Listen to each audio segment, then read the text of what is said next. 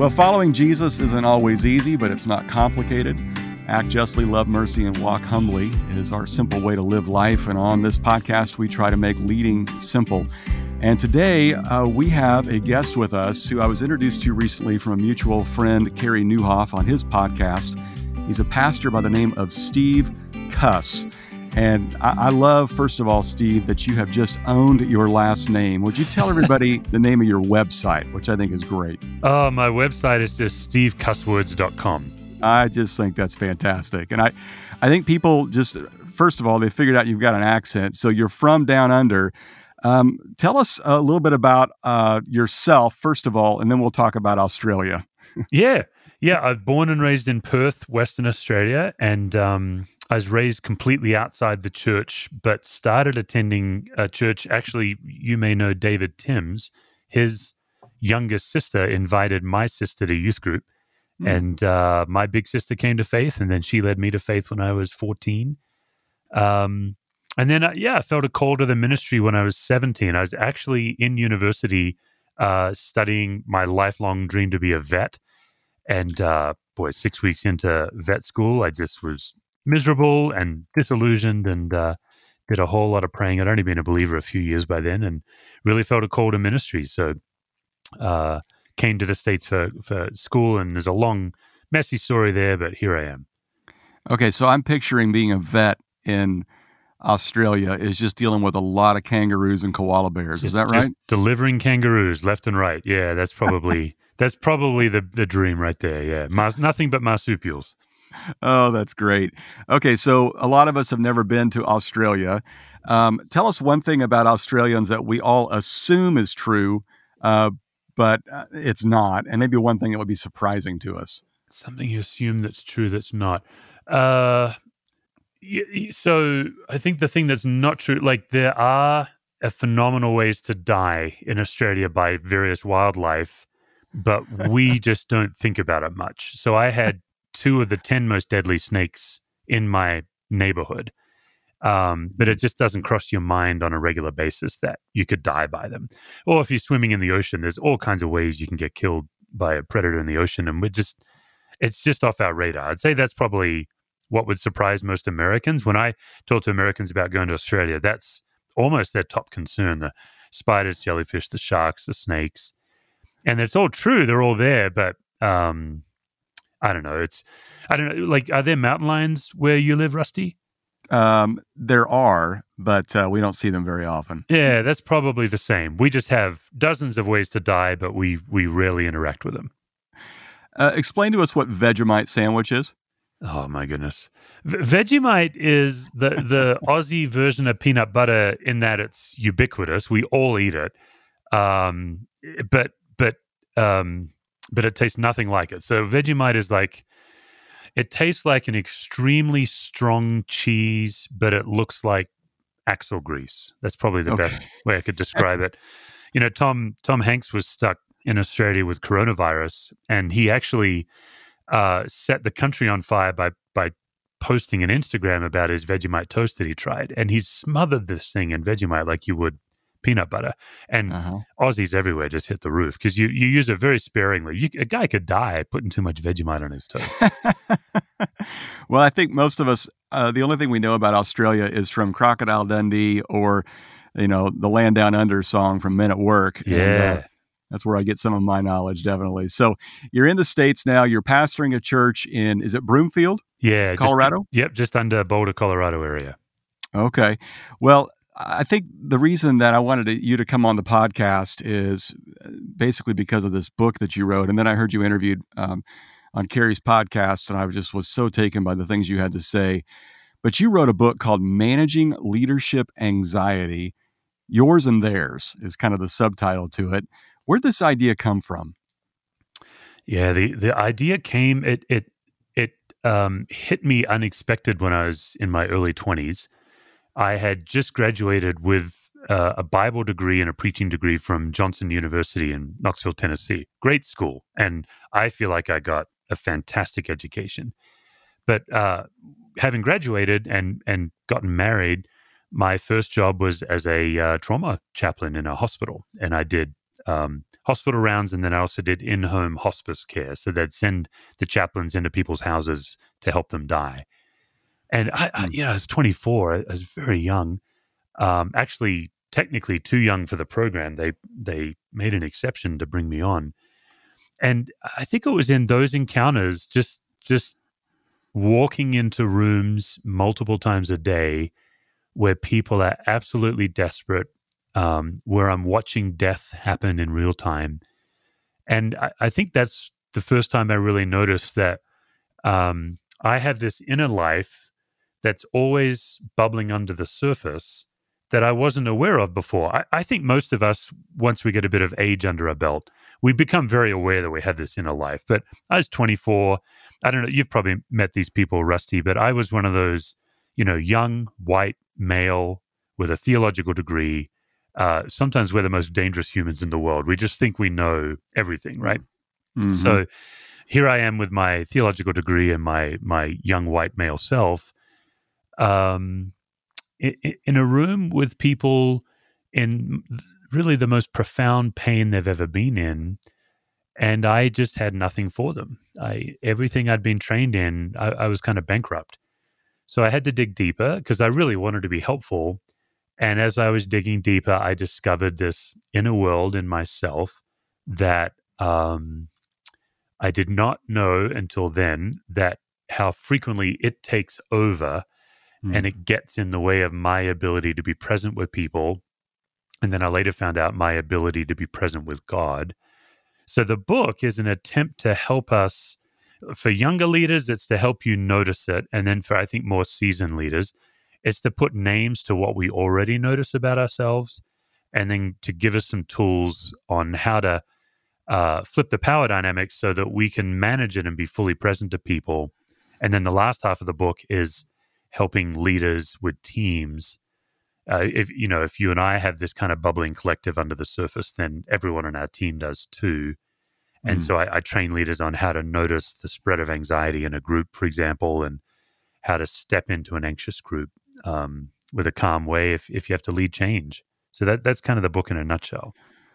Well, one of the things I was so taken by in the book and also your interview was you came to this realization, and I thought this was so brave of you to even say this, because I think we all think this, but we just don't, have the ability to voice it. But you came to this realization that your shadow mission or your main objective when you walk in a room is to make everybody in there like you. Yes. And I think that's where it really screws up leaders so much, because we assume if you like me, then you'll follow me. And so I've got to make sure that we connect, or you like me, or I acquiesce to every demand that you have, and so we kind of think that the ends justify the means. And I know there's a lot of church planners that listen to this, and they're probably nodding their head thinking, yeah, because if I don't make them like me, then they won't come to the church and we won't actually get this thing off the ground and this thing will fail. How did you come to that realization, and how did you deal with it? Yeah. I think we all have different drives that drive us. And I think I have somewhere between 15 and 30 of them. So this is just one of them. And then it gets really weird. Once you start to figure out that you keep running into yourself, if you have any self-awareness at all, you just start to notice that you keep getting in your own way and you just keep making the same mistakes over and over again. So at some point you just get fed up. And I think in my life, at least, God has grown me through the gift of fed up, like more than almost anything else. So yeah, it's one thing that need people to like you. And then it gets pretty crazy when you start chasing them if they don't like you. So you start to notice your pathological behaviors. One subset of people liking me that I uncovered is my profound need for every single sermon I ever preached to be the best ever. Mm-hmm. And you can start fleshing out the implications of these needs and how much pressure you're putting on yourself and how much pressure you're putting on others. And then I think where it gets really dangerous is when you notice how much it gets in the way of what God's actually calling you to do, and how much of your life you're actually giving over to just feeding this idol rather than actually following God. So for others, some people may not be as prone to people pleasing. I do think most faith leaders have a people pleasing element, but I've worked with faith leaders that for them it's perfectionism. It's like they're operating out of the lie that they have to get it exactly right the first time every time. So, you're talking about church planters who are about to embark on 7 years of first time. Everything they do is for the first time. Man, if you're a raging perfectionist with an inner critic, you're just not going to make it, because you're going to be harder on yourself than God is. You're going to be operating out of your own self rather than trusting God. So I think I uncovered it just by studying the patterns in my life that generated anxiety in my life and tried to get to the bottom of it that way. That's so good. Yeah, I think about just that desire to constantly make everybody happy. And, you could get into the Enneagram here and talk about the number ones or the number fours, or just how you process failure and difficulty. Certainly with church planning and any kind of leadership, it makes it really, really difficult.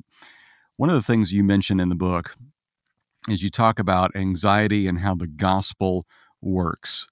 And I think for a lot of us, we've gotten very comfortable talking about our anxiety.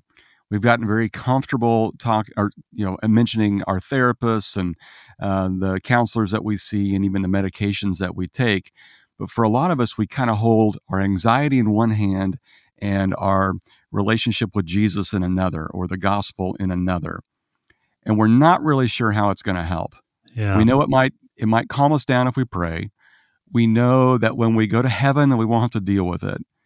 But for a lot of us, we've just kind of thought, well, this is my thorn in the side, and I got to live with it for the rest of my life. But you talk about how the gospel works, and more specifically about the false self and where our anxiety comes from, and how the gospel can kind of enter into that. Would you unpack that for us a little bit? Yeah. Yeah, and it's a big concept. So jump in if I'm getting a little in the weeds. But first of all, I think it's really important to name that anxiety is a broad word that we use broadly in our culture, but clinically, there's 5 forms of anxiety. And I'm actually speaking on one of those forms, which is known clinically as chronic anxiety. So I want to be really aware that some of your listeners, for example, might battle PTSD or generalized anxiety disorder. Those are actually unique clinical conditions that I think I can be helpful with, but require much more help than I can give. The reason I wrote about leadership anxiety is because that's just my word for what's clinically called chronic anxiety. So let's just take PTSD. PTSD is actual physiological traumatic symptoms from an actual traumatic event. Chronic anxiety is all based on false belief. That's why you and I are just kicking around, people pleasing or needing to be perfect. It's actually not true. I'm actually fully able to be a thriving human being right in the middle of someone not liking me and be fine. But what I believe is true, which is a lie, is I have to win the approval of everybody. And when I don't get what I think I need, then the symptom of that is chronic anxiety. This thing shows up in my life. I start to worry, or I start to try to chase people or charm them or make them laugh, something like that. So yeah, if we understand GAD and PTSD and grief and some of these other forms of anxiety are a real thing, and we just look at chronic anxiety, then it is generated, I believe, theologically by the false self. I believe that in any given moment in our life, there's always 2 competing forces for our attention. And one is God. And the way we know we have God's attention or we're attentive to God is we literally rest. We literally relax. And then the other competitor, I think, is the false self. And the way we know we're in the grip of the false self is when we're chronically anxious. So let me pause, and we can go any way you want, but that would be the big idea around it. Well, and that's great. And I mean, we really could talk about this for a couple of hours. But our podcast normally doesn't go that long. But I really want people to get the book. It's such a great read. And it's not overly technical. You don't get deep in the weeds of medical terms we won't understand, but it's so applicable whether you're a church leader or a leader of any type, or somebody just dealing with any kind of this chronic anxiety in which you talk about. And I love the way you categorize that. But what I want to do, though, is I want to give you some space to dive in to a particular chapter that you have called Sources of Relational Anxiety. And you mentioned this briefly on Carrie's podcast. And I think, and you're laughing because you know where I'm going with this. I think this is where it really impacts us all, whether you're a pastor, whether you're a junior high small group leader, whether you're a stay-at-home mom, stay-at-home dad. We're all stay-at-home right now to some degree. But these particular things you walk through, boy, I never put words to these, but they all create some form of relational anxiety. And I just think about so many Christmas events, so many Thanksgiving dinners, so many weekends away with family. I think, boy, that was at play. Yeah. I'm going to throw out, well, first of all, before I even throw out what these are, you want to just set it up a little bit, and then I'm going to give you some of these that you talk about and let you define them. Yeah, sure. Yeah. Yeah. So really when I work with any kind of leader, and actually I also do this work with parents because parents are leaders. All I'm trying to do is help you name and diagnose sources of anxiety, and that's 50% of the battle. If you can know what's generating anxiety, you have an almost certain chance of flipping the power dynamic. And so what we were just talking about before is all this like internal anxiety, things that we believe, false belief, all of that. But there's a whole other category of anxiety that's just purely environmental. It's not because you have daddy issues or things you don't believe. It's just that, hey, if you're in this situation will make you anxious. And what's fun is since I've written the book, I've gone on a bit of a bender of studying these sources of anxiety. I'm now up to 27 of them. And I train leaders on how to notice when you're in one of these situations. So obviously, we'll just cover a handful now, but that's the big idea, is just helping you learn to notice when you're in a situation that itself is going to generate anxiety. And then once you know that, I'll give you the tool to move through it. Okay, so I'm going to throw some of these out there. Here's the first one: cognitive dissonance. Yeah. So cognitive dissonance is any time you and another person have the same set of facts, but you see them radically opposite. And you're convinced that you see them accurately, and the other person's convinced that they see them accurately, and that will generate anxiety because you will try to worry your way around to their way of seeing things. And so it's very hard to have a meeting with somebody. Let's take maybe somebody who's like narcissistic. They just have no self-awareness. Now, I've worked with people like this where they blow things up and then they act like the victim, or even sometimes they're even like they're bullying, but they're acting like the victim. Mm-hmm. And maybe I'll sit them down and say, look, we don't behave that way here. You can't treat people like this. And they'll say, what? I didn't. And it's like, we were both in the same room at the same meeting, but we have radically different interpretations of your behavior. I tend to then get pretty spun up because I'm trying to figure out what they're thinking.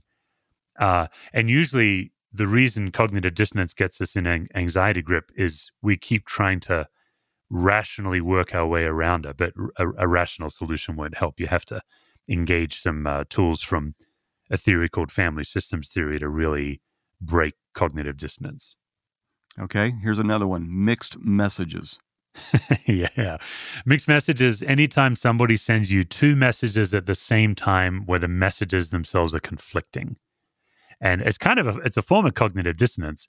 But if someone's ever like sent you an email or said something to you and you just go away anxious, you go away confused, one reason could be that they've sent you a mixed message. And mixed messages, most people who send them, it's just accidental. They just, they don't mean to. But mixed messages are actually the intentional tool of like a psychopath to drive someone crazy. So yeah, a classic example would be someone who's passive aggressive. Passive aggressiveness is always a mixed message. And if you can tell, it's like you feel like you got stabbed, but you didn't see the knife in the person's hand.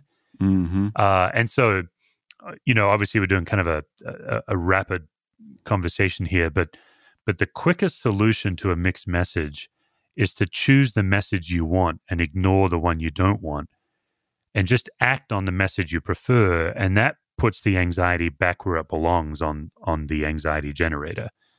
So I can go further into that, but that's kind of the quick solution to the mixed message. Well, I'm just thinking about many husbands who ask their wife, "Can I go out with the boys on Friday night?" And she says, "Oh, sure, you go right ahead." Fine, yeah. Just accepting what you want to hear. Yeah, choose the preferred message. Yeah, for sure. It's a good example. And then see what happens. Yeah. It'll see how that plays out. It'll certainly coach the person to be clearer in their communication. And also, you might that could be a couch offense. You might spend a night on the couch. Okay, here's one of my favorites, the double bind. Explain that one to us. Yeah, double bind is both a source of relational anxiety, but it's also a source of internal anxiety. So, someone can put you in a double bind, or you can be putting yourself in double binds. So double bind is any time you think that there are only two options and they're both doomed, lose-lose. It's a very common dynamic. I used to work in Las Vegas at Central Christian Church, and my primary job was crisis intervention, people coming off the street wanting something from the church. And some of those people who have been chronically in need for a long time, how would I say this?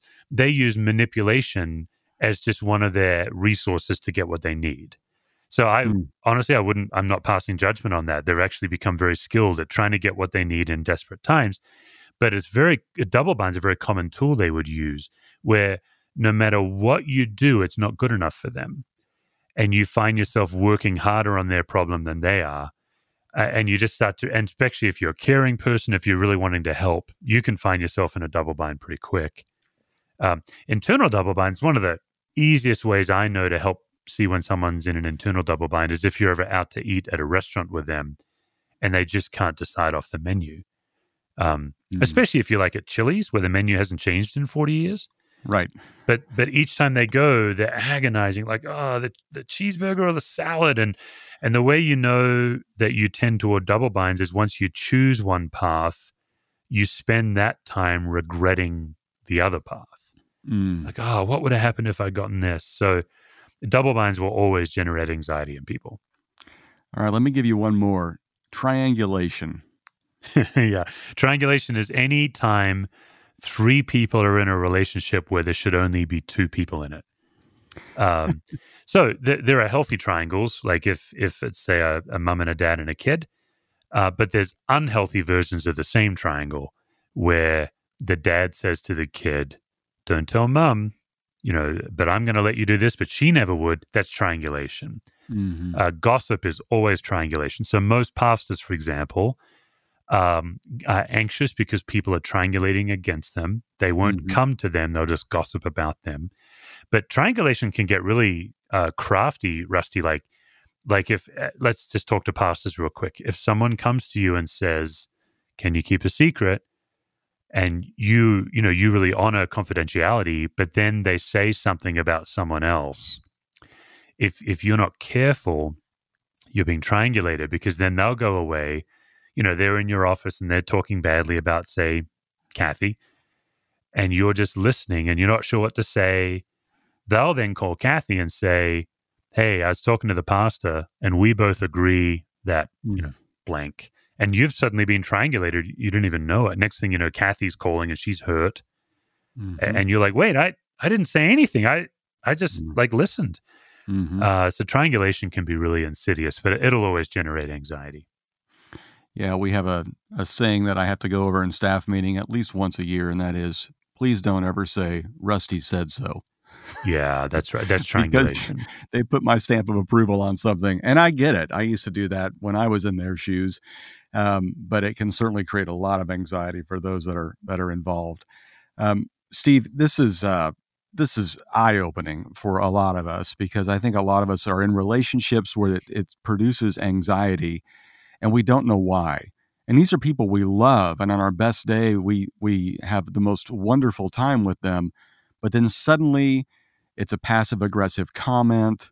It's a cold shoulder. It's a triangulation or a double bind that causes you to feel like, this is not comfortable. It must be me.